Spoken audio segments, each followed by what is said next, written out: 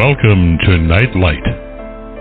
Step away from the mainstream and gather around as we enlighten the world and our realities and travel this cosmic journey we call life. Join us as we share with you and provide that beacon that can guide us all to a better way. Explore with us as we examine a metaphysical montage of spiritual insights, covering everything from the mundane to the magical, UFOs to unicorns, and everything in between. This is a time of awakening, of sharing and evolving, of spreading our wings and soaring on the cosmic breath of creation.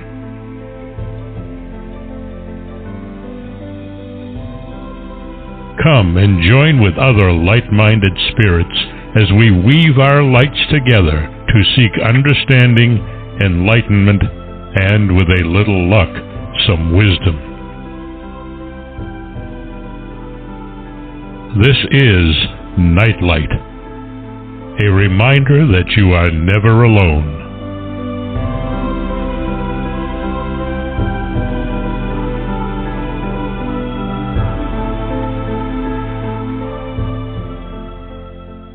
Welcome to Nightlight, everybody. Glad you could join us. We're going to have fun tonight, I promise you. I want to first thank Ken Quiethawk for his amazing intro. He and his wife have a lovely website out there. They are native storytellers, and they have been preserving that amazing tradition for years and years and years. If you've never heard any of the native storytellers strut their stuff, so to speak, you should really check them out. It's a great way of preserving history, cosmology, and all sorts of wonderful lessons for people in life. And it's a technique that I think is probably worth looking at, and definitely a lot better than the dry old textbooks we shove down kids' throats these days that don't preserve history at all. So that said, tonight we have an exciting author on with us. Her name is Sonia Grace, and I want to tell you a little bit about her book. We have relied on science to tell us what happened in ancient sites around the world. It's time for research that is connected to source. Sonia Grace, her book, Spirit Traveler, Unlocking Ancient Mysteries and Secrets of 8 of the World's Great Historic Sites, takes a unique approach to analyzing why famous sites such as Stonehenge, Shelly Michael, Tiwanaku, I knew I was going to stumble on that one, Hagar Quim, St. Winifred's Well, Chichen Itza, the Chafé Pyramid, and Rock of Cashel. A lot of sites that I had not been aware of, but now I'm thrilled with, taking a look and paying attention. And she looks into how they were constructed, or why, too. Scientists and archaeologists have written thousands of books about these sites, and while this information is crucial to our knowledge today, much of the mystery about these places remains unsolved, and questions surrounding their purposes have lingered throughout time. Spirit Traveler, the companion book to the documentary film with the same title, offers a completely different perspective on why these sites were erected and what purpose they served.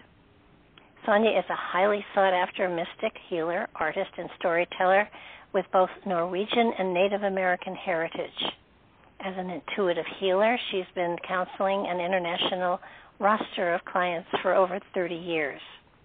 Her ancestral background is a fascinating blend of Native American Choctaw and Cherokee descent, along with a little bit of Norwegian thrown in just for good measure. She's been adopted by the Hopi Reservation, where she is considered a medicine woman. The award-winning author of Spirit Traveler, Become an Earth Angel, and Dancing with Raven and Bear, she's appeared on multiple times with George Norrie on Beyond Belief and Coast to Coast to AM. The book is phenomenal. She has done an amazing job of giving you the historical history, according to the history books anyhow, on all of these sites, and they are researched beautifully. It's just so well worth the effort to read the book for that alone, but But then even more interesting and intriguing is how she spirit traveled to these sites back in time to watch their purpose and how they were constructed. So I'm looking so forward to tonight. So welcome to the show, Sonia. Yay! Thanks for having me. I'm super happy to be here, and I'm revved up. I'm ready to go.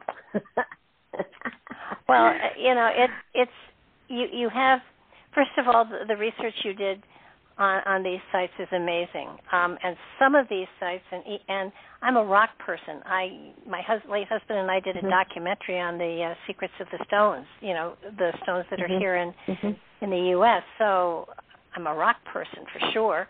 I have done gem casting for gazillion years, but you pulled some sites that I was just not aware of, and I was fascinated by them.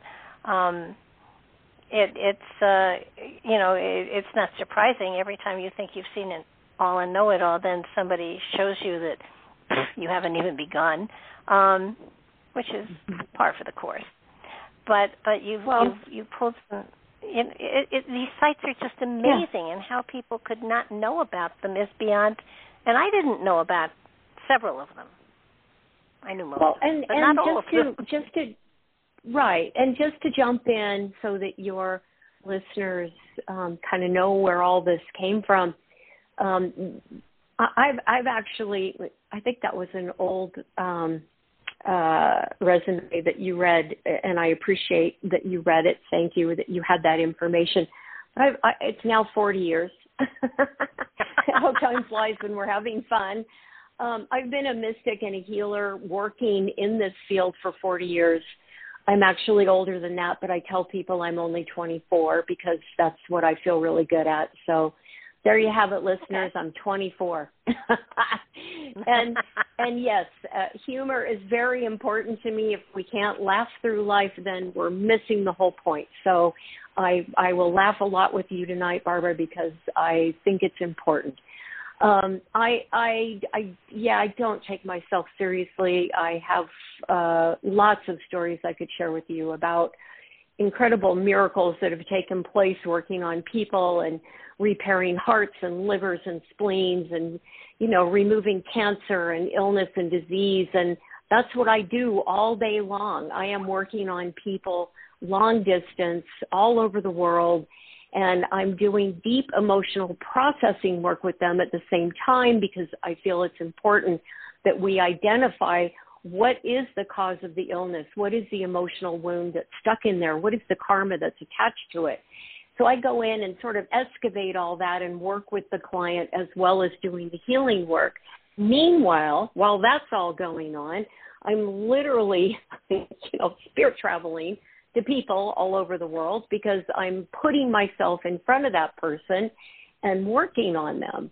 And how spirit traveling came about for me is not your typical, I astral project all the time. It wasn't that at all, actually. Years ago, I went to a cabin up in the mountains in eastern Oregon with my husband, and we were sitting outside. There was this lovely bench and a creek going by. It was the most picturesque, beautiful place. And we were at the base of these mountains, the Wallowa Mountains, where I actually went camping and hiked and packed in on horses as a kid. My family always went to the Wallowas every summer, and so it was a really special place for me. And I told my husband I'm going to just do a quick meditation, and then, when I'm done, then we'll go fix dinner. And he said, no problem. And he sat down on the porch, and there was a nice deck. And I'm sitting on this little bench out in this beautiful little yard, and I'm, it's like at mid-afternoon, late afternoon, 3:30 or something. And I go into meditation, and my whole process when I meditate is a grounding meditation that I teach and I do with all my clients and my students and everybody I work with. So I did my grounding meditation, and all of a sudden my body started to dissolve. It just literally was right in front of my eyes, turning into sand and just floating off in the air. And I'm noticing it, and I'm going, wow, I feel so good, and I don't see my body anymore because it just turned to sand. And so it's totally dissolved. And then my guides, who are high angelic beings, stood in front of me and said, now you're ready to go. And I said, okay. And they held out their hands. I took their hands, and we went up and up and up and up and up. And we kept going up for I don't know how long, but I no longer could see Earth. We were way out there. And they took me to what they said was the center of the universe. And we were in front of this big cloud of energy, like this white kind of milky substance. And these beings came out and welcomed us. And I recognized them. They were what I call the Savrok, the ant people. And the ant people are an ancient race of beings that were the first ones here on Earth. They've always been here, and they've helped people throughout history, through all natural disasters, everything that's happened. The ant people have been the ones to sort of save humanity from complete destruction. And there they were. They were right there at the center of the universe. I'm like, hey, I know you guys. And they said, we want you to step into this milky substance. And I was like, I don't know, like tipping my toe in there, like, I don't know. And they said, it's okay. You'll be okay. And I stepped in, and I went into the most profound state of bliss I had ever experienced in my life. And my whole body, everything went into bliss. And I felt, I can't even use words to describe how I felt. It was so incredible. And I wanted to stay, of course. I wasn't going to come out. And my guides actually came in and got me and said, we have to go now. And I'm like, no, I want to stay here forever. Like, no, you got to go. So we thanked them, and, and there we were, descending back down to Earth.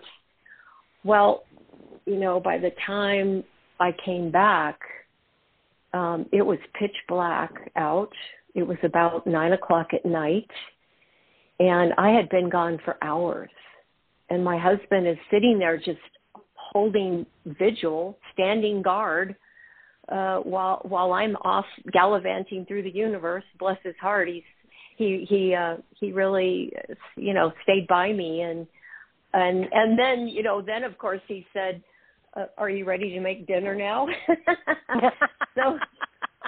So that was funny. But that happened years ago. And ever since then, like the book Spirit Traveler, whenever I have traveled to any site around the world, it is only that I go into that state of meditation where my body dissolves and my guides hold their hands out, and they pick the places where we're going to go. They picked every place in this book, all the places that I went to in Spirit Traveler. They're the ones that said, no, we need to show you this. No, we're going to show you this. So it's not like I'm just dialing up my guides and saying, hey, let's go to, India and look at these ruins over here. No, It's only where they will take me. So it is a very different process for me. It's not something that I teach. And from what I understand that my guides shared with me, it was years of meditation that got me to that place where I was then able to achieve that state of consciousness. And I'm grateful. I'm grateful to all my teachers for helping me get to the different plateaus that I have reached over time. And I would not be where I am today as a healer and as a medicine woman without the teachers that I've had. I would not. Well, yeah. I noticed that and we had spoken previously, and you said you had even more travels that you had done. But I was fascinated with the fact that Ireland, Scotland, England, there are quite a few in that area, and it's the Skara Brae area that you seem to be kind of skirting around, and Skara Brae is where history has it that teachers from beyond would turn up there, and tribes would send their brightest there to be taught by the master teachers, if you will, that were there, and then it went on for a very long period of time, and then suddenly they no longer came. So right. Have you had any connection to Skara Brae at all, or is Yeah, I actually went in person. That was the place I had to go to in person. Yeah. So I've traveled to Scotland about 3 different times. I've been to England numerous times. I'm very drawn to that whole area. I love Norway. I've been to Norway. What came out since Spirit Traveler, or Become an Earth Angel, and Dancing with Raven and Bear is my oracle deck called Odin and the 9 Realms. And in the beginning of Odin and the 9 Realms, there's a book in the oracle deck, are my spirit travels to Norway and how the Norse gods took me into the 9 realms. And that's a really fascinating read, aside from these cards that are really fun to play with. Yeah.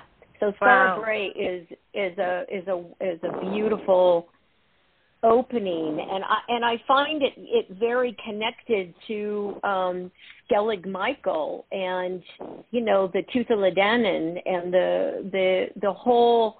I know you read this in the book, but how they came through. The Tuatha were trying to stop these giants from getting through to our realm, and they ended up staying and hiding in the mountains and the hillsides to protect the people because the giants came through. And there's tons of history back in early times, like trying to think of my time frame here. 10,000 BC, 8,000 BC, where there were giants. They were here. Oh yeah, and they've been here all through Atlantis. Yeah. Well, the Tuatha that was what I was trying to think of the other day when we were talking. Right. I've run across them a number of times in different books and in different meditations, and they what is fascinating me currently the most is I want to go pre deluge. I want to go to the pre-Diluvian time, because that's where I think that there were cultures and societies that were far exceeding us in the technological skills that they had, and that's where I'm fascinated with finding and there's not a lot of material on them. You have to really stretch it, and as far as giants go, you bet they've been around. Let's see, in the 1800s they were finding giant bones all over the country, right. And unfortunately they thought they were so cool they destroyed them and they used them as doorstops, and the Smithsonian took what they could and discarded them. So, and the little people as well. The giants that I encountered called Mu, and they were called Mu after the people of Lemuria, who referred to Lemuria as Mu. They named Lemuria Mu not because it was their nickname for their civilization, but because the giants Mu came through and helped the people.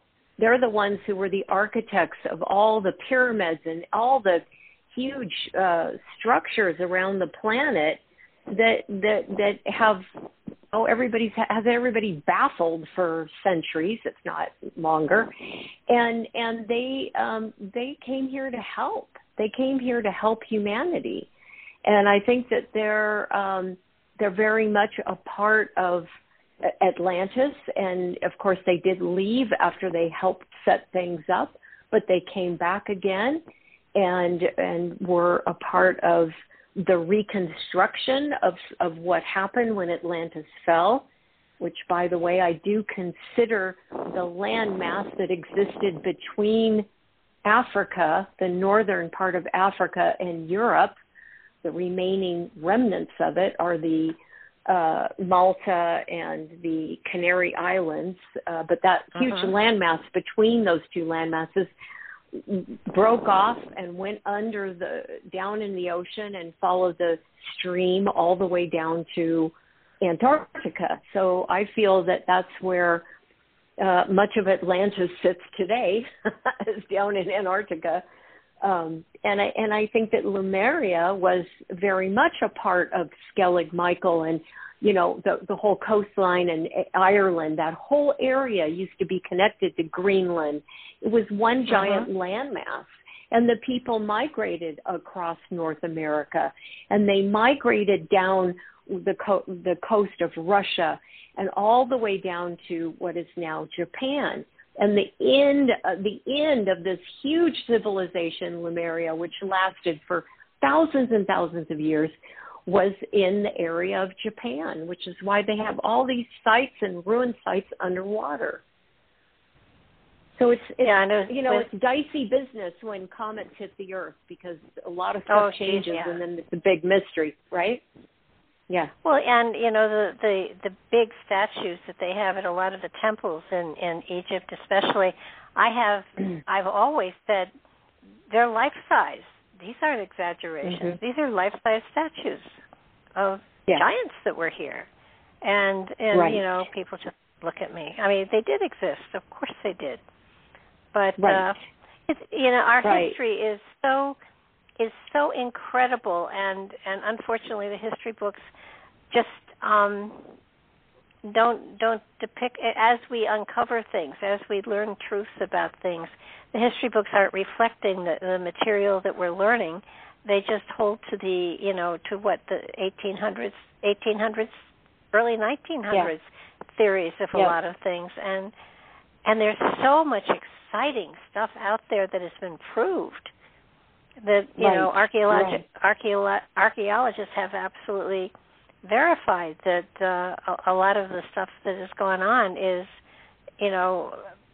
misleading, and it's time to renew and review. So it's going to be right, and you can say that. You can make that statement across the board. I mean, you can look at stuff in medicine right now, and you can look at what the natural world is doing, meaning naturopaths and acupuncturists and volumes of knowledge of Chinese medicine for centuries, and what Western medicine has deemed this is what it is. And then suddenly, years later, they adapt something that has been known in Chinese medicine for a billion years, and they're going, it's really a good thing to use ginger. So we've got it in all industries where we have been formed and molded into certain belief systems based on religion, based on culture, based on who's ruling, who's in charge, and it's kind of coming undone everywhere. When I finally went to England years ago, and it was after I wrote Spirit Traveler, I was in the car with a film crew, and we had a driver, and we were talking about Stonehenge and what I had found in my spirit travels. And it was so interesting because the driver said, I don't mean to interrupt, but I've been listening to what you're saying. And he said, I am a junior archaeologist. He said, I like to go out on digs, but I'm not an archaeologist. I go out with the real archaeologists. And he said, recently we were out digging and we found the tooth of an aurochs, and it's like a big cow. And he says, do you know what that did, what that tooth determined? And I said, what? And he said, it changed all the dates for when Stonehenge was built. He said, and it's true, I say this in Spirit Traveler, that it was built, according to historians, somewhere in 2000-something BC.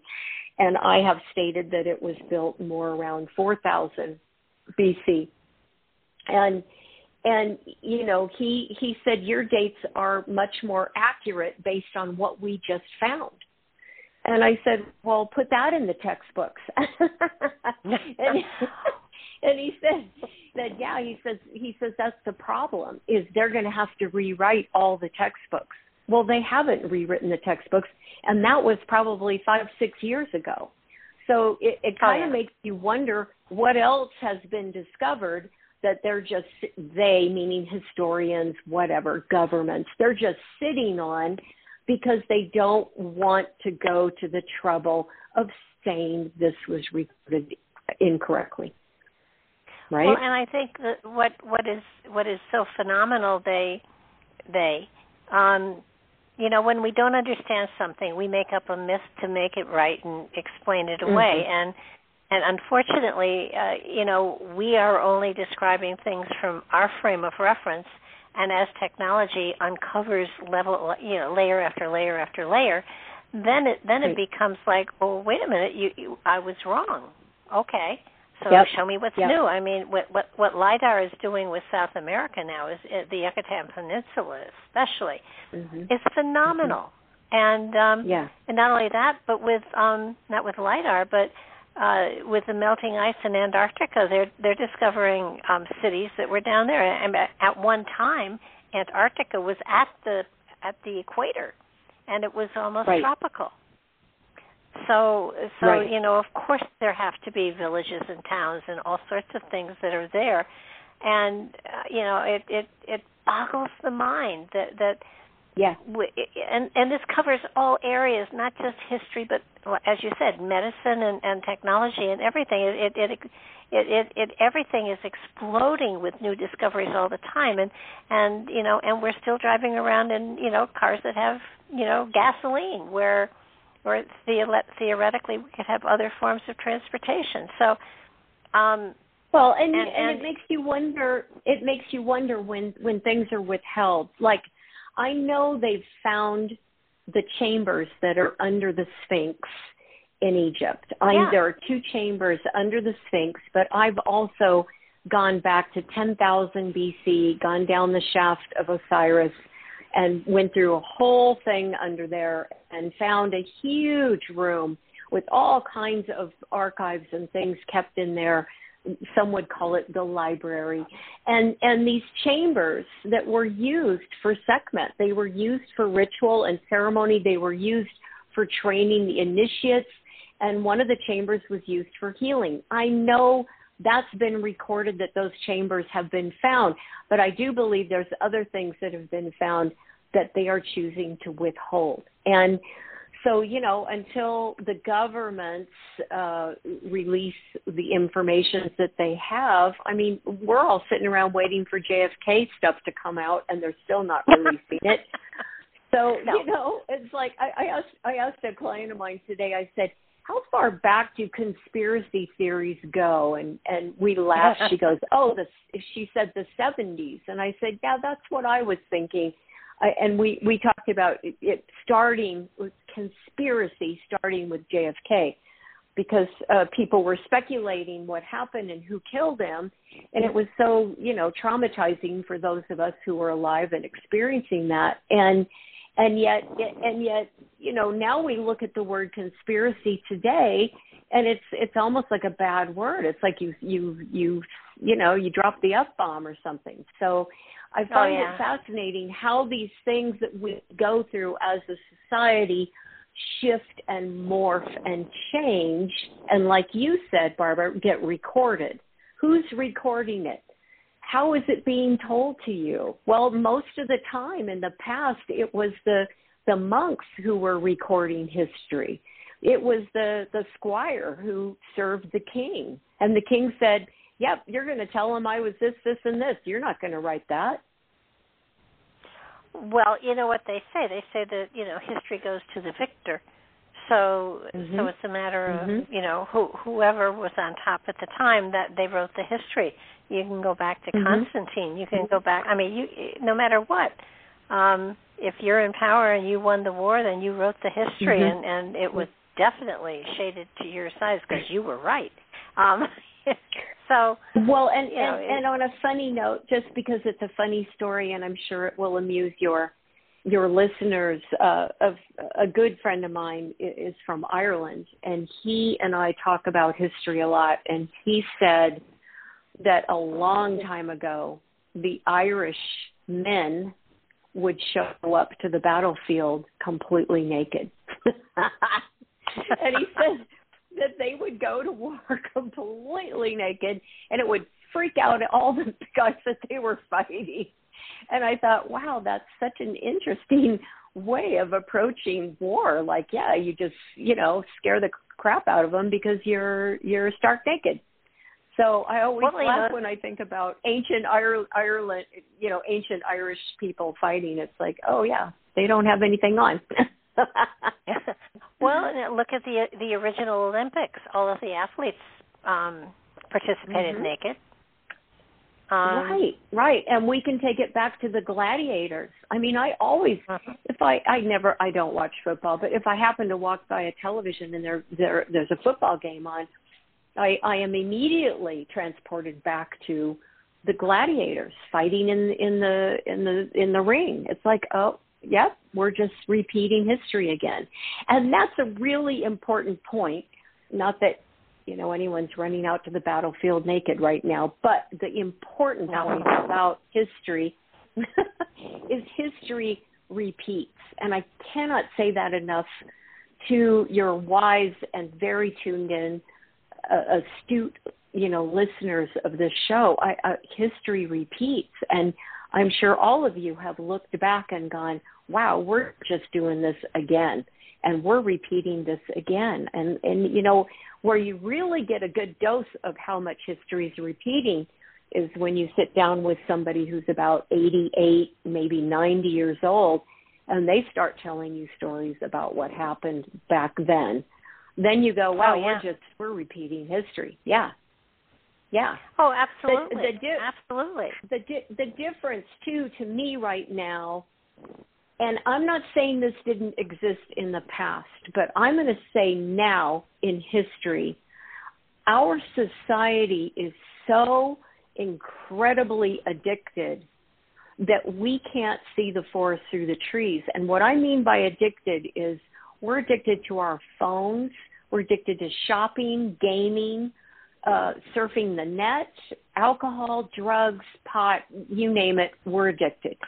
And to me, what's so hard, as I'm sure your listeners have experienced, like, how do I get this point across to these people?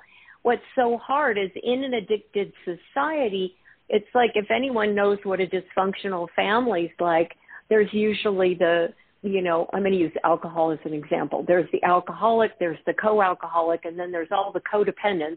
And everybody walks on eggshells so that, we don't disrupt and upset the person who is leading the way. And God, as a society, we do this over and over and over again. Mini pockets, big pockets, giant, huge, entire countries acting as if we are one big dysfunctional family. And I feel very strongly, historically, that there have been times in history. I think of Julius Caesar when things were really dysfunctional and everybody was walking on eggshells. And, and people have repeated this, but we have added to the addiction bucket so much. Our fascination with our phones is just over the top. Yeah, I have to admit there was a while there after I moved that I was without phones or internet. And, oh my goodness, I felt like I was living in a vacuum. It was awful. Yeah. And, it's kind of like, we all get used to it.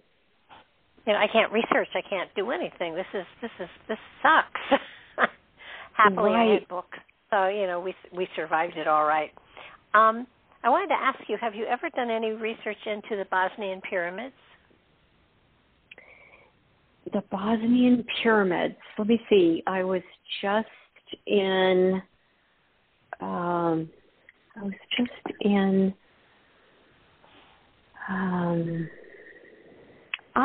I have not been to them, spirit traveling, no.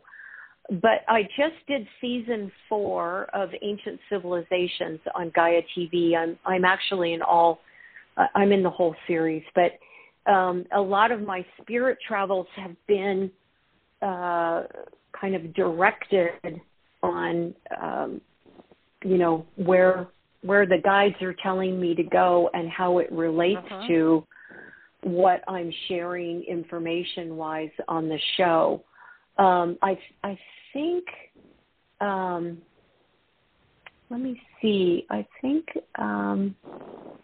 The reason I asked is because I've had Dr. Sam on the show a number of times, and they have found that the tunnels have so many negative ions in them that healing is taking place with the people that are volunteering to help. Oh, how cool! How cool! And it's amazing, from arthritis to asthma to cancer. Healings take place. It's a unique dig in that people volunteer to go help with the excavation. So they have volunteers that are clearing the passages out towards the Bosnian pyramids. I'm going to look into that. Where I spirit traveled back to was the Carpathian Sphinx, and that is in Romania. So when you said Bosnia, my brain just kind of did this bloop over to, no, I was in Romania. Yeah. Wow, that's very cool about the healing part, because, that's definitely something I want to check out. Oh, yeah, he's got a healing center there now, I think, too. So, but they don't know, they're dating them to about 40,000 years old. So, interesting. And I took when we were doing the remote viewing, we went into the Bosnian pyramid, and it was a very fascinating trip. So, always we seem to go back in time. I bet. Yeah, I have found that whenever we did remote viewing, we went back in time, and it was like seeing the foundation and the history and what things were and why they were there, and especially under the Giza Plateau when we did that was, again, tunnels and all sorts of technology that was there. And I think the Egyptians don't, they say they don't want to do any digging because they don't want to destabilize the pyramids, but the chambers are already there. So it's a matter of finding them, and you don't have to do any further digging than just getting into the tunnels that are there, and then you don't have to dig anymore because they theoretically are fully functional at this moment in time. Right. They are, and I've been in those tunnels and show on Ancient Civilizations about what's under the Giza Plateau, and it was fascinating because there's huge tunnels, and they go for miles across from one spot to the other. They're really tremendous.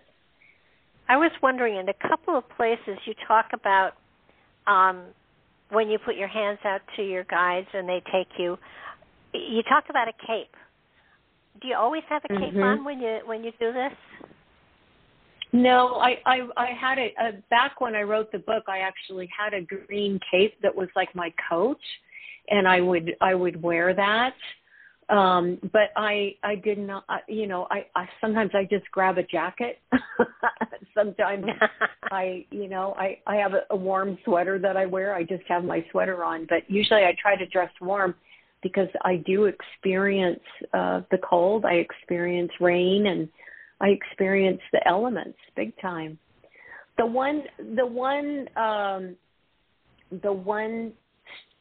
spirit travel that I wanted to share with you that's not in the book was when I spirit traveled back to the Ziggurat of Ur. And this was an amazing place because, there's a big temple over it now, but it is not back in the day, because I went back to 15,000 BC, and there was nothing around except sort of this little kind of temple thing over the opening. It was just like a couple of rocks, like, oh, this is it, and the opening went into the earth. But what happened was we went down through this tunnel with the Savrok, the ant people, and when we reached our destination, there was this huge opening and this giant cave underground. And it had multiple rooms. There was a big lake back there. It's like it had its own atmosphere. And there were roots hanging from the tree that was above underground. So you could see the roots. And this is where the ant people took some of the people of Atlantis. When Atlantis fell, of course, everybody had to, hightail it out of there if they could. And the ant people took some of the people to this place and took them underground. And the people were they had water and they had what they needed to survive while the earth settled back down. And when it was time to emerge, they noticed that there was greens kind of growing off the roots. Like, okay, life's coming back. Now we can come back out. And as they emerged through the opening, all these people came out and they called the tree of life, because it gave them life to come back to the earth's surface. And the tree had given them hope. And the man and the woman who led the party, led them out, the leaders of this group, would evolve over time to be known as Adam and Eve. The Savrak told me that there was this great tree of life at the center of the universe, which I have since then gone to and visited with the Norse gods. And it was such a cool way of learning, because you and I both know that stories evolve over time. So, you've got this great book called the Bible, and you've got these stories in there. And if you look back into Sumerian time and even Egyptian time, there's so many echoings of stories long before, the Bible was written that are echoed throughout the Bible. So the idea that, the Savrak were showing me the figures, Adam and Eve, were the people who led them out of this ziggurat of Ur, was really interesting. I so enjoyed getting an earlier preview of the story. So when you are taken to a site, do you know what it's going to be, or do they surprise you? A couple times they've surprised me. I'm like, where are we going? We're not telling you. Yeah. So, they've surprised me a few times, but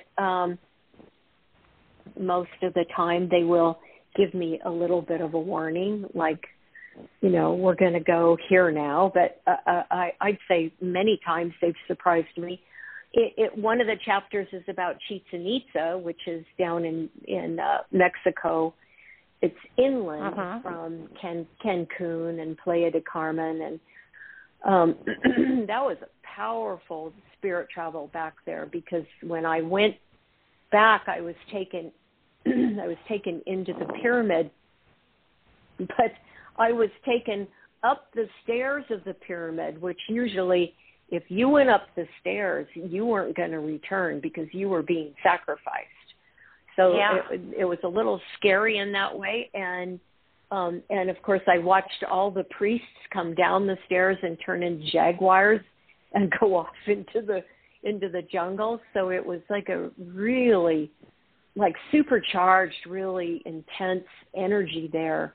And I knew that when we went in, there was another pyramid underneath that. Like the bigger pyramid was built over top of smaller pyramid. And and we went down underneath all of it, and met Kukulkan, who is the great serpent. A lot of different cultures have different names for Kukulkan, but that was such a powerful experience, because I'm a water girl. I love the water, and I'm very much we have to save the water kind of person. So it was very important to me to have that meeting. And I felt that I felt it was important that Kukulkan Khan explained to me he never asked for human sacrifice. It was the people who decided that. It was their egos that decided, well, if we do this, then the gods will come back. And that's true all over the world. People have sacrificed other people or animals or whatever because they're so desperate to have the gods come back. And, of course, I'm talking about times when the gods actually were seen. They would appear. They would walk amongst the people. They would take human form. But now, that doesn't happen now because we're quite disconnected from the planet. Absolutely. No, I think that was one of the things that, when I read that, I thought, that makes sense to me because I just don't believe any, I have it, it's hard for me to conceptualize a God wanting a human sacrifice. Right. Doesn't make sense. And or a sheep or a goat or a chicken or whatever. It just, that's wasteful. And God's, in my mind, they don't want that or expect that. So it would. No. You've been doing this. Go ahead. No, go ahead. No, I was just going to say it's the undoing. It's the undoing of humans. It's the ego. It's the unhealthy ego that is, that's getting frustrated. It's the wounded 3-year-old stomping their foot saying, no, I want them to come back. Only now it's a 35-year-old man stomping his foot going, no, I want them to come back.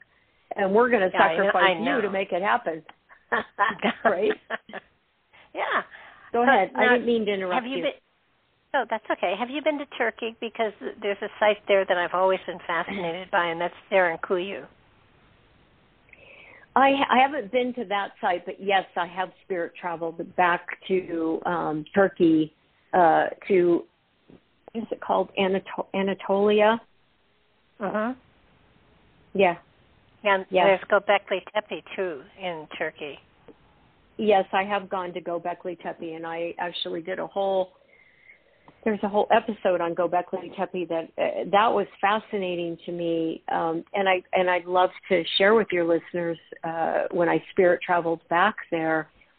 It was around 10,000 BC, and the ant people, the Savrok, had led they were called the magicians, and these were the initiates that trained with Sekhmet. Sekhmet is the half lion, half female goddess, Egyptian goddess, but she arrived long before the Egyptian gods. She arrived with her own people from the lion constellation out there in the sky during Atlantis, and many people worshipped her and Bastet and all of their kind. So she stayed behind, which is why she got grouped with the Egyptian gods. And she stayed behind to help the people. But her magicians were led out of Egypt to Turkey, to Göbekli Tepe, and they went underground. Everybody had to go underground because the air, you couldn't breathe the air. I mean, it was really bad what had happened. But it was so cool. All the animals that were carved into the pillars there, and you can see them to this day. Those were the animals that these magicians knew how to shapeshift into. And they were really powerful. They were shapeshifters, they were healers, and they kind of that was their place. Göbekli Tepe was their place. And they did ceremony and ritual there and evolved over time through history, generations of them evolving in that place. And much like, we're going to go back to England, Stonehenge. Prior to Stonehenge being built, you had all this goddess worship. You had Salisbury Plain was a giant portal. It was a huge portal, not just Stonehenge, but it was the whole Salisbury Plain. And the people did ceremonies, and they showed me how different markers were used over time to mark the portal. And the reason they marked these portals is because energy would come from the cosmos to the earth, and earth energy would leave and go up to the cosmos. Some of these portals just received cosmic energy. Some of them just released earth energy. And that place in England, and showing me all the different phases that it went through before the Pleiadians, yes, I'm going to say that again, before the Pleiadians, who were the ones that helped develop this whole area, built Stonehenge. They're the ones that moved those big stones. Don't let anybody else fool you. The Pleiadians are demigods. They're just like the Norse gods, the Greek gods, the Egyptian gods, the Hopi gods, the Mayan gods. They are gods. They don't want to be known as that. They've always hidden and flown under the radar, but they have so much to do with creating and helping build societies all over the earth. So here they are. They're creating this society. They're coming through these portals. The people are experiencing them. There are high priestesses who are running the ceremonies. They're the ones who are taking care of the people. Avebury Circle was a giant hospital. They had healing pits where the people would lay in the pits. And if they were very ill, they were literally transported, I kid you not, all the way up to Pleiades. They were doctored and healed and brought back down. These healing pits were super, super powerful. And they used that Avebury Circle, which is just down the road from Stonehenge, as their hospital. There was another stone circle I went to. I can't think of the name of it, but it was also like a hospital in the same way that Avebury was. And I'm telling you, the people, it's like talking about the magicians at Göbekli Tepe. The people of ancient times had so much ability and so much awareness. Why? Why did they have that? Because everybody lived close to the earth. Everybody communicated with her. She was the main source, the main goddess, and she was the one that everybody went to. She came to me one day, I just out of the blue, I was out in the garden, and boom, there she was, this giant goddess spirit in front of me. And we had this incredible conversation, and she said, people used to come to me with their stories. They would sit and tell me their problems. They would cry. They would share their sorrow, their grief, their happiness. And she said, they don't do that anymore. That's all she said. She never complained or said, oh, those nasty humans, they don't know how to take care of, she never said anything like that. She just said they don't do that anymore. And I thought, oh my God, we're so addicted. We're so addicted to so many things. And yet, as I'm sure your listeners do, the more we can go outside and we can really connect with her. That's our first and foremost relationship. Aside, everybody gets all, wound up about, he's my soulmate and she's my twin flame and, all that stuff. That means close to nothing in comparison to your relationship with this planet. And what she told me the other day that I thought was really interesting is she said, when she leaves her body, which now I'm going to go universal on you guys, all the planets are celestial beings. The fact that their body is round and blue means nothing.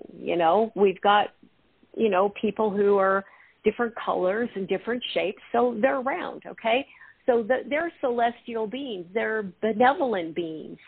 So one day when the earth is done, meaning, the planet has been here for billions of years and now it's going to go away, she will go and inhabit a new planet that's forming somewhere out in the universe. And guess what? She told me that we all, as infinite souls, now having a human experience, will go to wherever she is, that we will always reincarnate where she is. I found that fascinating that we have such a long-term relationship, marriage, partnership, familyship with this goddess, and it will go on for infinity. My mind got blown. Well, that makes sense, and you know, there's a process called earthing. There's it's a small book out there, but it talks about how if you walk with your bare feet on the earth for a certain amount of time each day, basically what it's going to do is to synchronize your heartbeat with the heartbeat of the earth. And when you think about Native Americans, or you know, whatever they want to be called these days, they were one with the earth, and there was very little illness. There was very little sickness of any sort, and it was because they were so synchronistic to the earth energy that their bodies were in harmony with that. And of course, you know, they didn't have the same corrupt type of stuff that we have that we throw in our bodies today at the time. But I found that there have been times when I used to live in Connecticut where we have very, very bad winters, and it would get to be probably around the February time frame. I would so want to sort of feel the earth. I would go to we had a huge nursery there, and they knew they'd see me in February, and all I would do is I'd go in and I'd take off my shoes and socks and I'd walk in the greenhouses so that I could be in touch with the earth, because it was kind of like connect again and say, you know, I missed you, you know. Well, and there's so much that is, and there's so much that's connected to this planet. I mean, you've got the Davic realm, all the plants and tree spirits, and you've got the fairies and the sprites, you've got the Menehune, or the little people. You know, you've got all these different elements that still are alive and well and exist. And then on top of it, you've got, you know, I mean, you've got the whole unseen world, which we naturally come from. Our natural state of being is in spirit form. So this whole notion of holding on to our bodies and being so attached to being human is kind of laughable, because we're infinite souls and we naturally exist in that unseen world. And yet, you know, obviously the karmic experience of being human is to get over ourselves. This is true. No, I think you've hit on something that's very, very relevant. Most people just don't have the vision of the fact that we're in an avatar. We are not the avatar. We are the spirit that rides within, and therefore we will move on, and we will reincarnate in another avatar. And you know, I jokingly say, you know, next time I'm going to go for a different body type, because, you know, this one is, you know, I haven't found all the buttons and everything yet in this one, but, you know, I've only had it for 77 years, so sooner or later I'll figure it out. But it's sort of like there is a tomorrow, and our tomorrows are endless.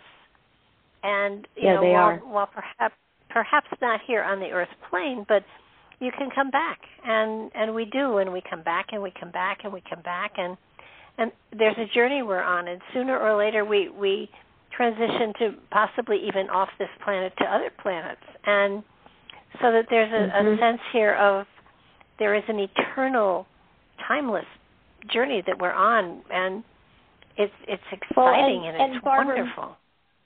It is, and my understanding and what I've learned through my spirit travels is that after Atlantis and Lemuria fell, these huge civilizations went down because comets hit the earth and earthquakes happened and volcanic eruptions. You know, when comets hit the earth, you can't breathe the air. The debris, the dirt, the sand, everything in the air is so thick.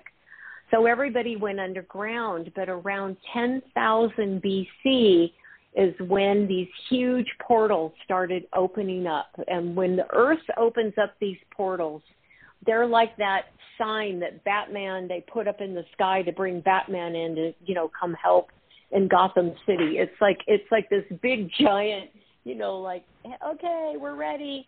And that's when all the demigods come through. So the Norse gods come through, the Egyptian gods, the Greek gods, all the different groups come through, and they've got their pod of people. They're helping to develop a new civilization. And it is at that time that all of us souls that came through, at the end of Atlantis or Lemuria, that we agreed and said, yeah, okay, I'll sign the contract. I'm going to have multiple lives. I'm going to incur karma, and I'm going to have amnesia every time I get reincarnated. Oh, goody. So we all agreed to do that in effort to raise the consciousness of this dense physical form that we're inhabiting. Now, the thing that's happening right now is that we are coming to the end of this phase of humanity. And this is why so many people, especially in the spiritual community, are rushing to get their spiritual groove on, because we are really in this, okay, I feel it coming. I'm sure your listeners can relate to this. Like, everybody's waiting for some shoe to drop, or that there's something that's going to happen, but I just can't put my finger on it, but I feel it. And yes, it is. And the reason that it's so important for all of us to stay in the moment, to really stay centered in the moment and only live in that present moment, is because the minute we go off into the future or into the past, we're no longer capable of managing the energy that's coming through. And I'm talking about the fact that we've been in the fifth dimension since 2012. So here we are now, 2021. Pardon? I agreed with you. Oh, okay. Sorry. We're on the verge. We're getting ready for 2022. So we're well into this fifth dimension, and it's a struggle. People are having a very difficult time managing their energy, managing their spiritualism. What is my purpose? Why am I here? And there's a demand for a lot of information all at once, which, as I'm sure your listeners know, you can completely overdose on information online. Geez, yeah. Take it in small doses.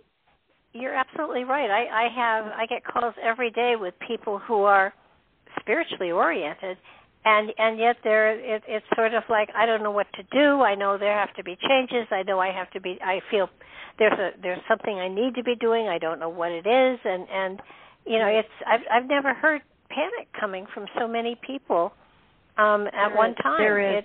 It is. And let me go back to that the earlier picture that I painted about addiction. What is at the core of addiction? Fear. Why do people get addicted to stuff? Because they don't want to feel their feelings. They don't want to deal with whatever it is that's going on. There's a whole lot of fear going on right now. And the best way to deal with fear in some people's books is to eat. I'm just going to eat cake today. Some people want to shop. Nope, I feel better when I go shopping. Some people want to just stay on their phone. They want to stay up all night and play games. I mean, everybody copes and deals with fear in a different way. And with that feeling that we're coming to the end of a phase of humanity, what does that mean? Does that mean there's a cataclysmic event? Does that mean Earth is going to do her thing? Well, I think there's going to be some Earth events, yes. But I think more importantly, what we should all be focused on is, what are we giving our children and our grandchildren and our great-grandchildren to proceed, because they're the ones that will carry on and start the next phase of humanity. So it's up to all of us adults in the room to do the work. That as long as we're doing the inner work and we're clearing things out, the emotional wounds, the karma, all that stuff, then we're helping them. We're making a better pathway for them. And I can't say that enough. Every time you work on yourself and your inner stuff, your emotional wounds, you're helping your family, you're helping your whole community. And we can't get enough of that because a lot of people out there need help. Oh, that's true. Now, you know, there are lots of you've hit a lot of portals in your traveling, and I'm noticing that portals are becoming activated again. I'm seeing portals every day. I mean, I go in and clear people, I clear entities and alien stuff off of people. I remove implants out of people, and I close portals all day long. These portals open up. There's tons of alien life coming through to Earth right now, and you know, we're under siege actually because they don't like the way we've been handling and taking care of this planet. And they would love to step in and take over. So it's another reason, just saying to your listeners, that we keep our energy field really strong, really bright, really, really high energy, lots of meditation, lots of laughter and happiness, because the more you keep that energy field strong, then the less likely you've got stuff coming in wanting to pester you or, you know, or worse. So it's important that we take responsibility for our energy in this fifth dimension. The fifth dimension is like a giant train station, and everybody's trying to decide, where am I going to go? I think I'll go to the seventh dimension. I kind of like the eighth dimension. You know, everybody's trying to figure out where they want to go. It is fascinating to watch. It's almost like I sit back and I watch people so confused, and you know, you kind of want to. I listen more than anything else because a lot of times people will answer their own questions if you give them the space to talk enough, and it's fascinating to watch the growth patterns that are going on, the people that are stretching and expanding, and you know, there are of course, you know, downsides to a lot of this, but for the most part, I feel very positive about the changes that we're going through, and I know that the portals are important. That it's important to recognize that they're there, just like the ley lines, just like, you know, all of the other spiritual tools that are out there for us to work with. Yeah, and it's sort of like, pay attention, pay attention to the energy. I know that I sometimes, you know, sometimes I will be in places where I just have to leave because the energy just doesn't feel good. And, you know, sometimes you feel foolish when you say, geez, you know, I'm so sorry, but I have to get out of here. Right. It's true. And there are places that are riddled with the ancient past, the not so far away past, things that have happened, people have died, there's been war. What I find really fascinating is the desire that some people have to go to certain sites and maybe not particularly check in with the locals, you know, the local tribe, the local people, to find out even if it's okay to go there. And I tell you, if there's one thing I have learned my whole life, being, you know, part Native and being adopted out at the Hopi Reservation, is there are some places on the planet that aren't meant for humans, and we're not meant to go there, and it's not our place. And when you come from a tribal understanding and that consciousness that, you know, only certain people who have been initiated into certain things can know or handle certain information, you know, in today's spiritual world, I've seen a lot of people get mad about that, get real upset. Well, that's ridiculous. You know, I can know that, or I can do that. And yet I find that sometimes those are the very people that end up getting hurt and end up, you know, doing something that actually has come back on them and hurt them. So I'm always really, you know, sort of encouraging people and telling people to be very careful when you go visit sites, any ancient site, any, place like Stonehenge or any place else, because there are energies that live there. There are things that you don't know, that you've never seen, that live in these places. And to have the utmost respect, I always leave an offering. I take food and I give an offering to the spirits of the land and say a prayer and ask them to accept us there and ask that it's okay that we enter. And I encourage everybody to do that, because we've kind of lost sight, and a lot of places around the planet I'm seeing the magic, the energy of that place is literally being sucked dry. It was like, oh my God, there's nothing left. Oh my goodness. Well, now you do you have another book coming out? Is there? Yes, you mentioned... I'm working on the second Spirit Traveler book. Yes, and I'm what really excited about it. What sites are you visiting there? That book is just about Osiris's shaft. It is just about the one spirit travel that I had to Osiris's shaft, and it was very powerful. I had to go through an initiation of sorts in order to go into the underworld. I had to experience the 7 deaths.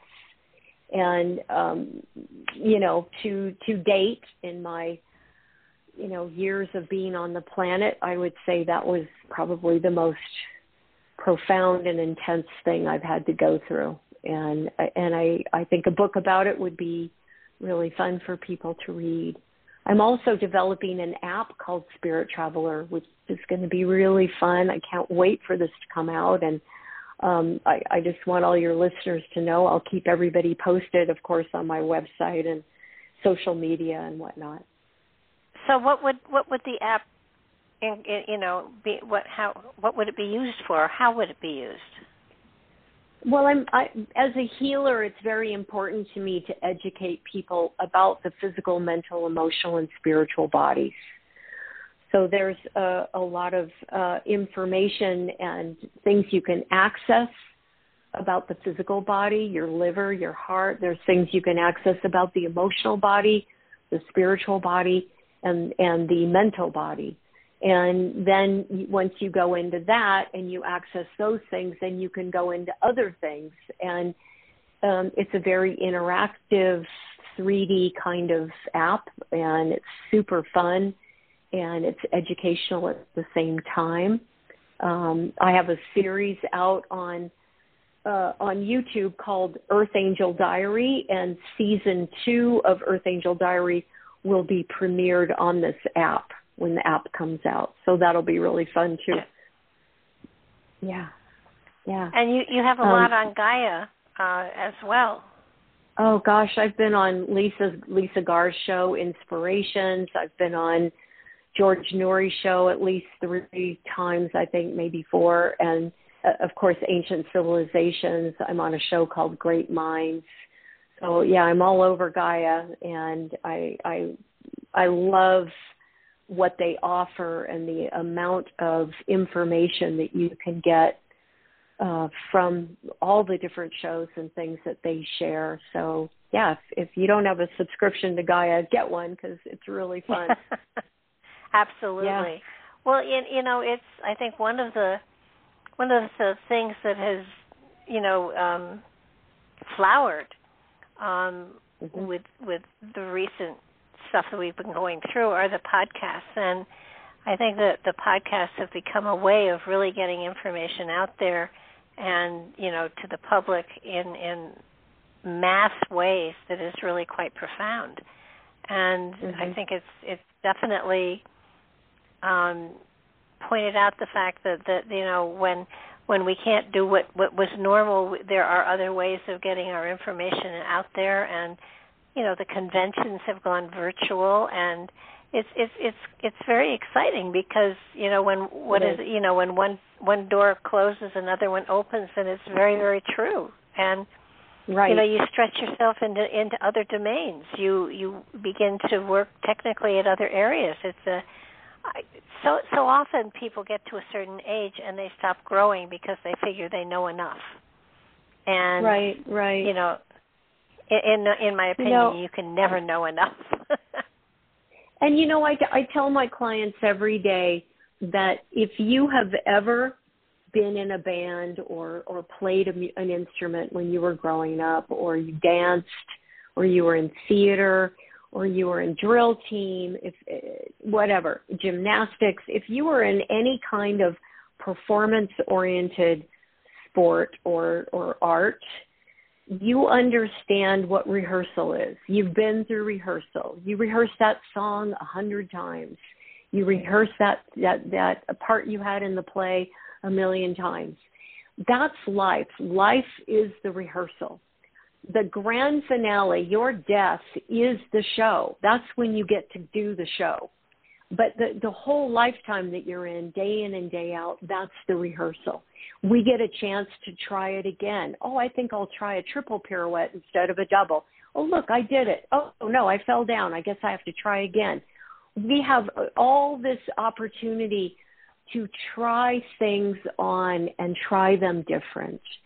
And I'm with you, Barbara. I think it's important, especially as we get older, that we keep learning, that we keep our minds open and we keep expanding, and that we keep remembering that we're in the rehearsal, because, there is no perfect. I was trained as a classical ballerina. I danced professionally for about 15 years. I was with the Oregon Shakespeare Festival for 10 of those years. And, believe me, I grew up with the whole perfection idea, being a dancer and body type having to be a certain way, et cetera.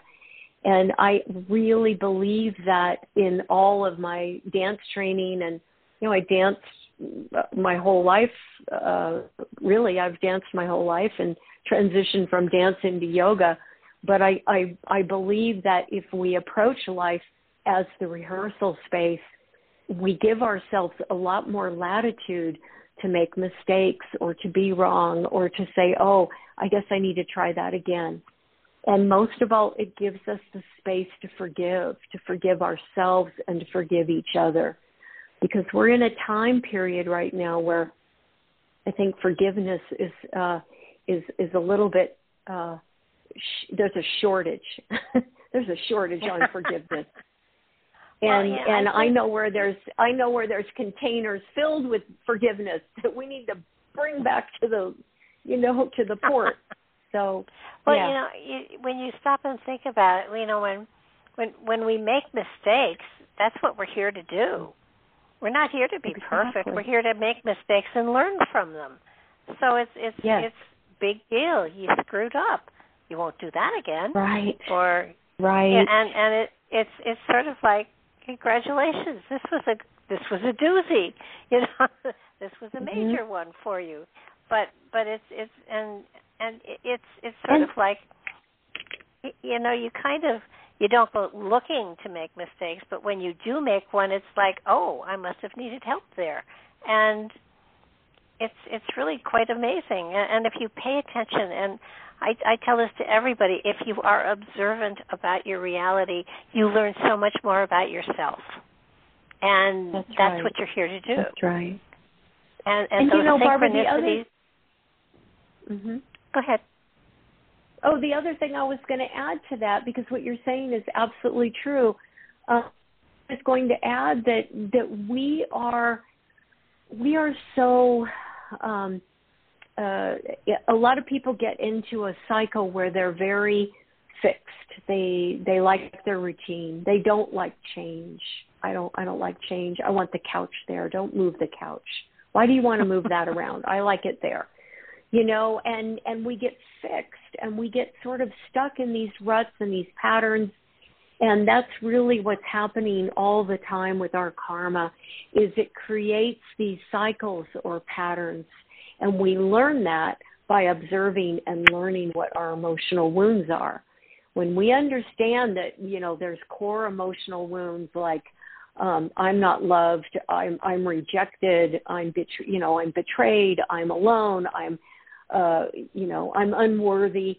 All these kinds of core wounds are intricate networks of patterns that get set up. So from the time we're in the womb until 3 years old, we're imprinting all of our parents' psychology, and we're experiencing our emotional wounds.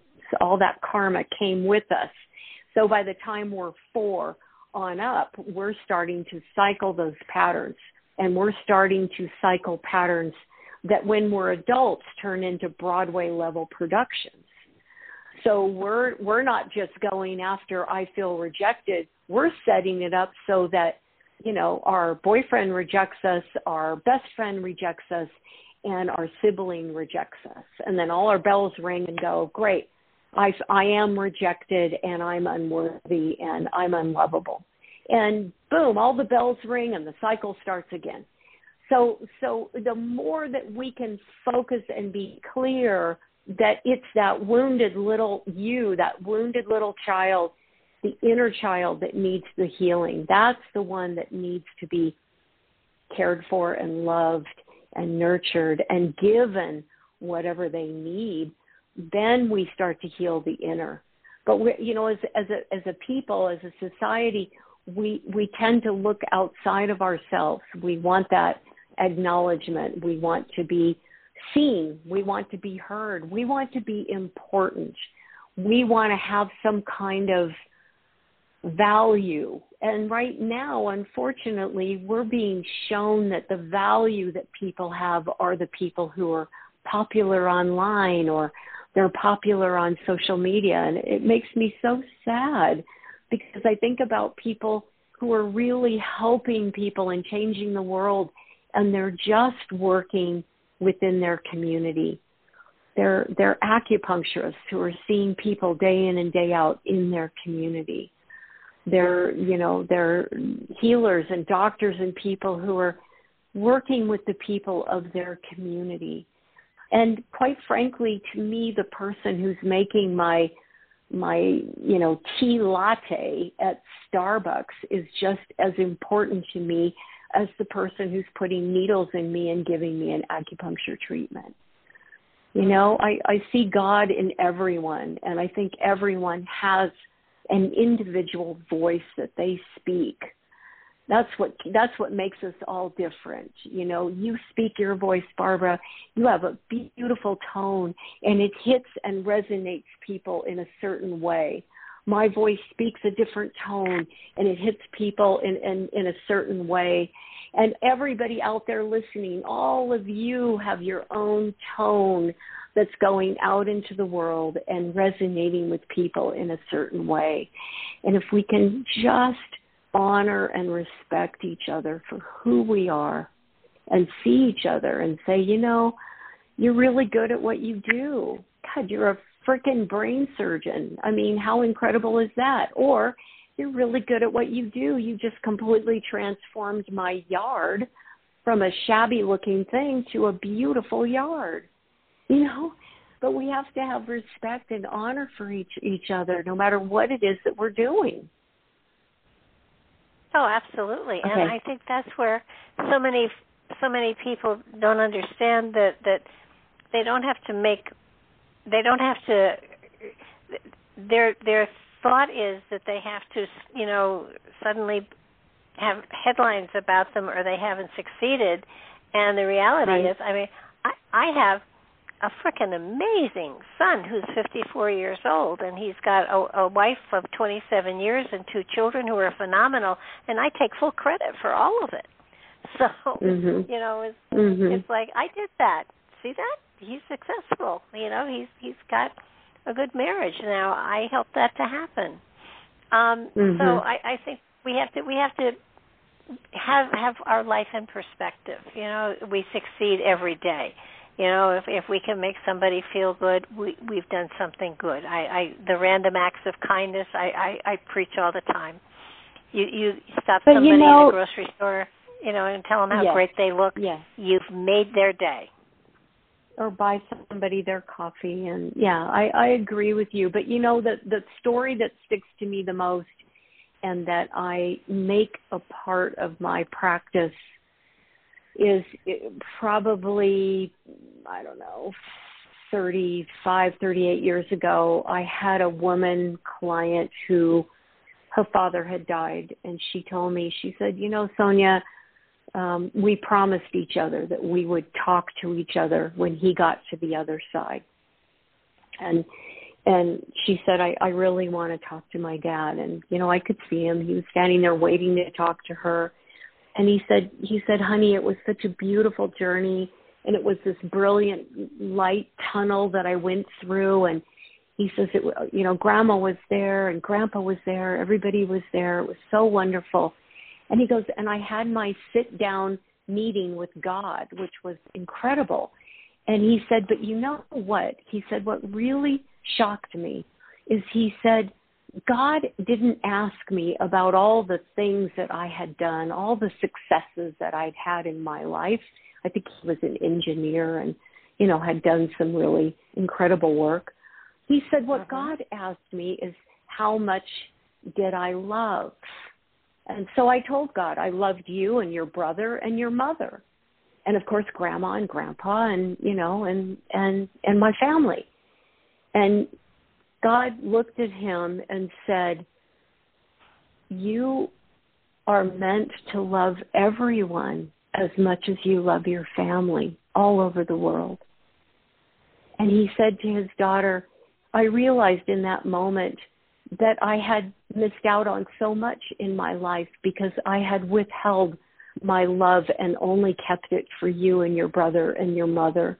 And here I was supposed to be loving everyone around the world as much as I love you. And it makes me cry to tell this story because it just meant so much to me. I've really tried to live my life by his words because they were so powerful, that we really are meant to love each other as much as we love our families.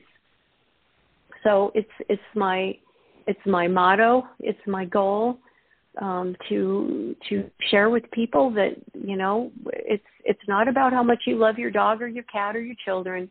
It's that you're loving everybody, and I mean specifically the people you don't like. Try that. Yeah, everybody usually recoils and goes, "Ew, I don't like that person." I don't want to love that person. They're horrible. And yet it's the very darkness that needs the light. And the light absolutely. is what transforms the darkness. Yep. I had so an amazing love on man people. I had an amazing man on the show a while back. He wrote a book called Radical Love, and his name was Rabbi Wayne Dosick. And he said you should put God's face on everyone and treat everyone as though they were God. And if you give everyone the respect and love that you have for God, then the world will be at peace. And it was amazing. His book is a great book. It's a book everybody should read. It's just beautifully done. Wonderful. And that's wonderful. Yeah, there is that element of it's not flower power. Everybody is we are. It's called the family of man for a reason. We're a family. And all right, you don't. Everybody has people in their family that they don't love as much as they love everybody else, but it's family, and in times of stress, everybody pulls together. And if you stop and think about when, like, 9/11 happened, the world stood still and everybody was focused on the heartbreak of what had happened. And that's right. And if there are those moments in time when everything stops and we do become a family, and it shouldn't take catastrophes like that for us to remember that we're all one family. And unfortunately, and hopefully we're getting to that point in time where we'll put aside our little toys that are trying to better one another, and I'm better than you because I have this many whatevers, but and not compare ourselves, but just to celebrate. That's right. That's right. And when I moved from Connecticut to the South, a northerner here, now coming into the South, and people said, you're gonna stand out like a sore thumb, and I said, I don't think so, and I moved into a lovely community. There are 14 units here, and I just made it a point to go to every one of them and introduce myself and be as friendly as I could. And something, there is not a nasty person. Well, there's one nasty person, but she's my challenge. I'm going to be nice to her until she just can't stand it anymore, and she either moves out or she becomes nice, one way or another. Hey, Barbara, would you mind if I ran and got some water real quick? No, go ahead. I'll sit here and chat with myself. Okay, I'll be right back. Sure. I think that the important thing with love, it doesn't have to be mushy love. It can be consideration. But when you stop and think, we're coming up on Christmas time, and everybody is looking at shipping presents and stuff like that are maybe screwed up. The most precious gift you can give to another person is your time. It's something that is so precious that if you give them unconditional listening time, if you give them unconditional focus time, if you listen to them and don't say, oh yeah, I did this or I did that, but just listen to their story, that's the most precious gift you can give to anybody, and it's priceless. And I think so many times when times are tough and difficult, we forget that, so the stores, aren't maybe going to have what we want, but we can bake stuff, we can make stuff, we can do all sorts of wonderful creative stuff, which are the best gifts ever. When my mother and my grandmother passed away, they each had a box of treasures, things that were precious to them. And they were the cards that we had made when we were children. It was the little things that we made that were very crude, but those are the things that they treasured, not the things that we spent great amounts of money on. And so we're coming to a time where it's gift-giving time, and it's not a contest as to how much money you spend. The point is, how much time did you put into creating this gift for someone else? And that's a really good point, Barbara. That's a really good point. I love that. Well, I think we forget that I bake Christmas cookies, and people love Christmas cookies, and it takes time. It takes a little money, but it doesn't take money, and it's important because I try very hard to make things for people.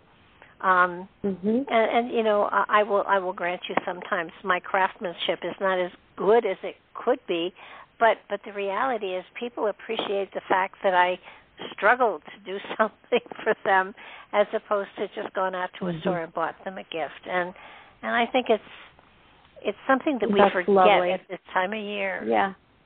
Yeah, well, God, we all live by Amazon. One click and you bought it. Kind of hard to compete with that unless you're my sister who's constantly crocheting the world a new hat, which I love, and I'm grateful for her and all her crocheting.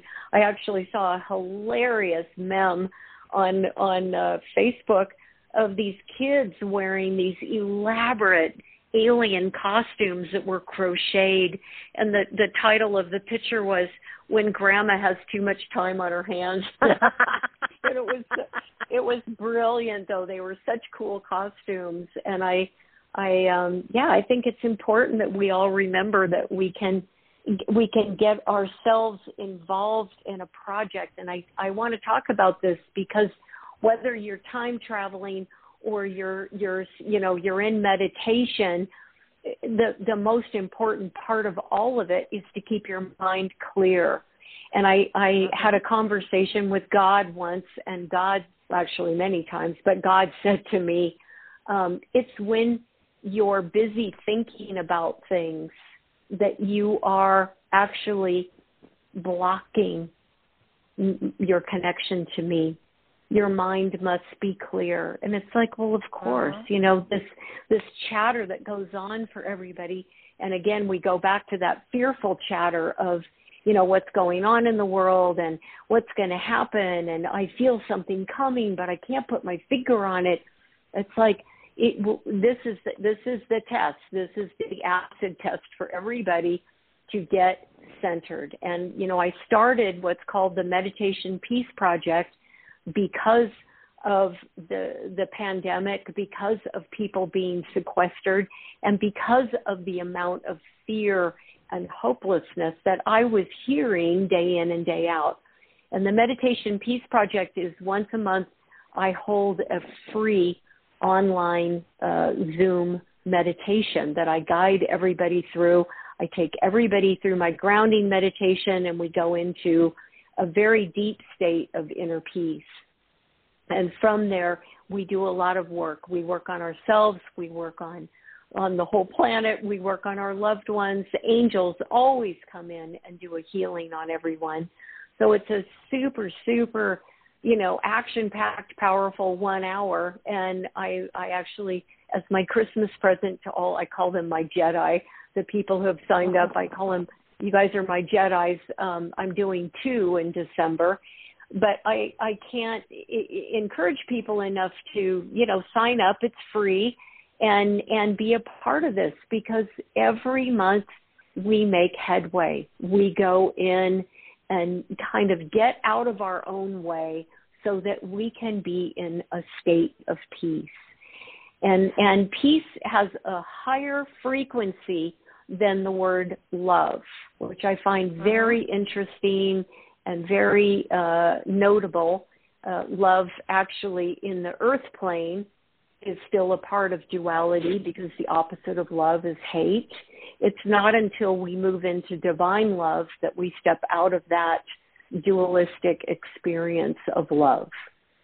So there's some really good opportunity if your listeners are interested to come in to this free meditation. I would love it. It would be really fun. Oh, do you want to give out the website or whatever? Oh, sure. Yeah, my website is Sonja, SONJA, Grace, GRACE.com, SonjaGrace.com. And you can find me on Instagram, The Real Sonja Grace. I'm on Facebook, Mystic Healer Sonja Grace. I'm on Twitter. I'm on all of it. So you guys can find me, but I'd love to hear and see everybody that's out there. And, I'm always a big promoter of all of us raising our vibration to such a point that we are no longer contending with some of the things that we have to deal with in the unseen world, entities and, alien stuff. And I just think it's such it's more important now than ever, because we're in the fifth dimension. The fifth dimension isn't going to meet you where you are. You have to rise up and meet it. So it's up to us to really be in that higher state of consciousness. Super, super important. I think you mentioned something earlier that is, I have found that knitting or crocheting or doing needlepoint, any of those, is an amazing form of meditation, because it takes your focus off of everything else. And a number of years ago, I taught my granddaughter, I think she was maybe 7 years old, I taught her how to knit. And after we got to the point where she was actually knitting, I said to her, now, because we were working on a scarf for her that she did complete.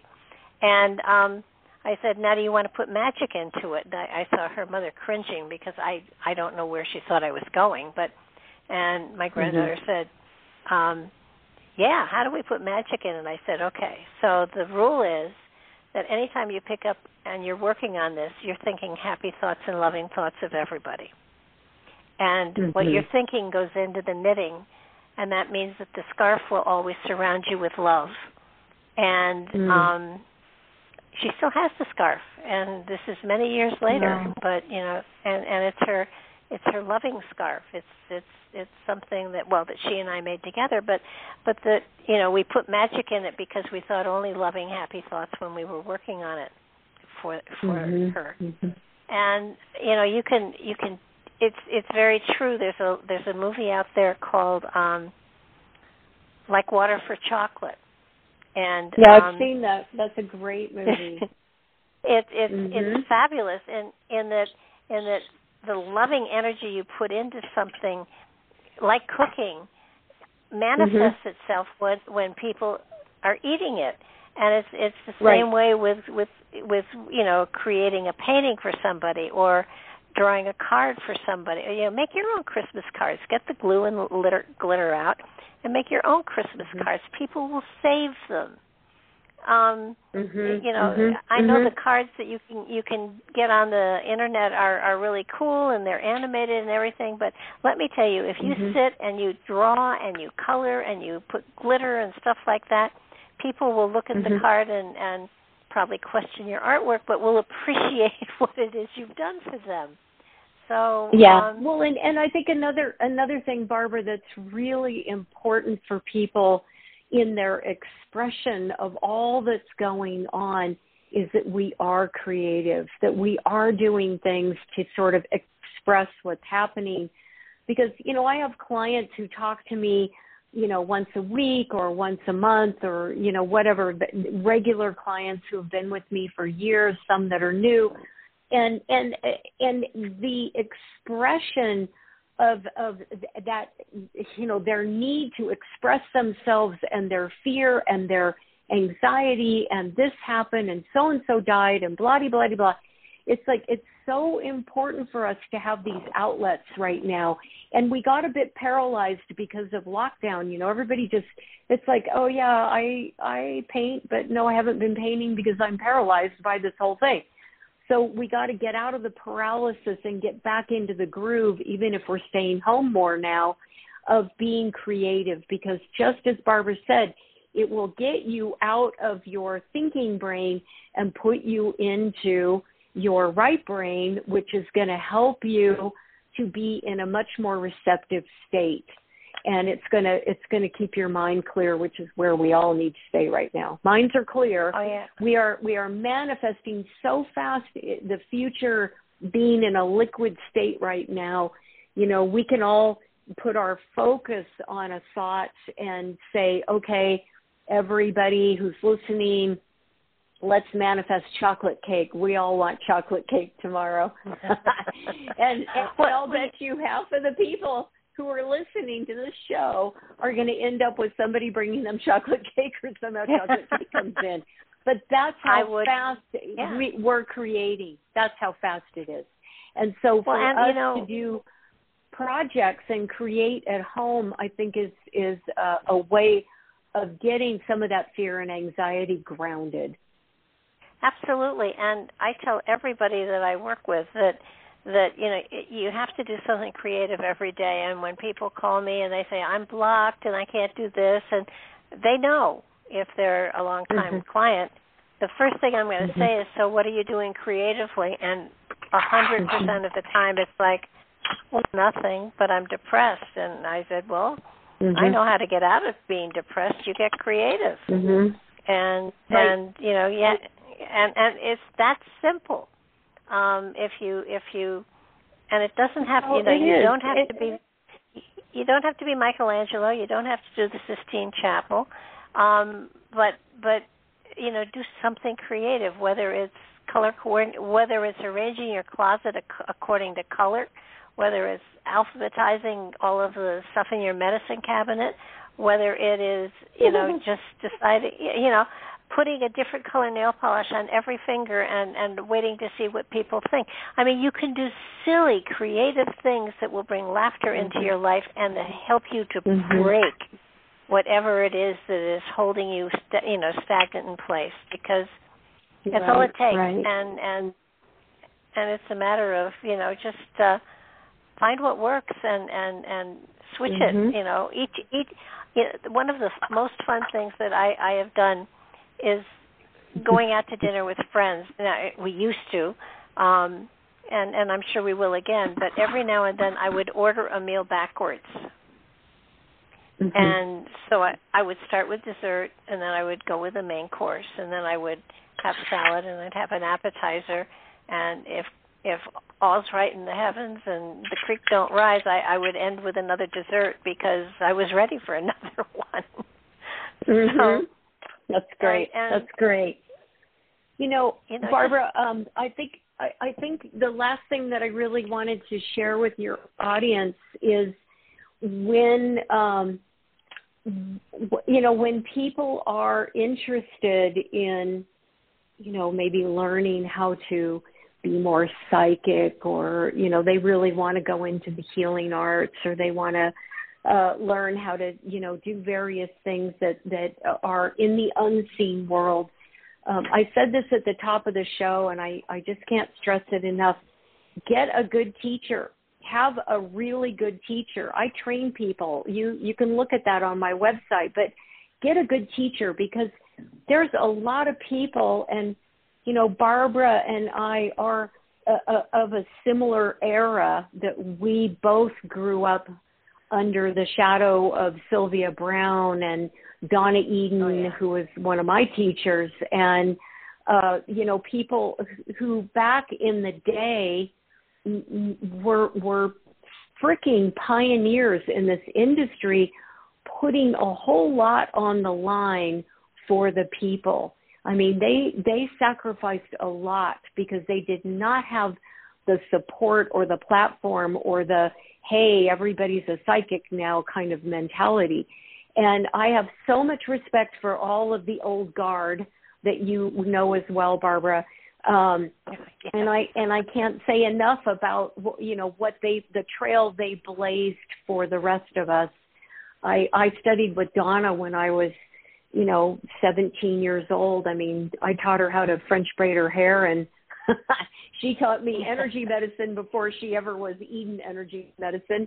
And she sent me to my first teacher, and I worked with her for a long time. And then I went back and worked with Donna, and then I worked with my third teacher. And, I really can't stress enough to people, if you want to learn the healing arts or any kind of work in this realm, a very strong foundation, a platform of integrity and understanding and truth, and, dedication, and being in service to Creator, to the earth is so important. It's so important.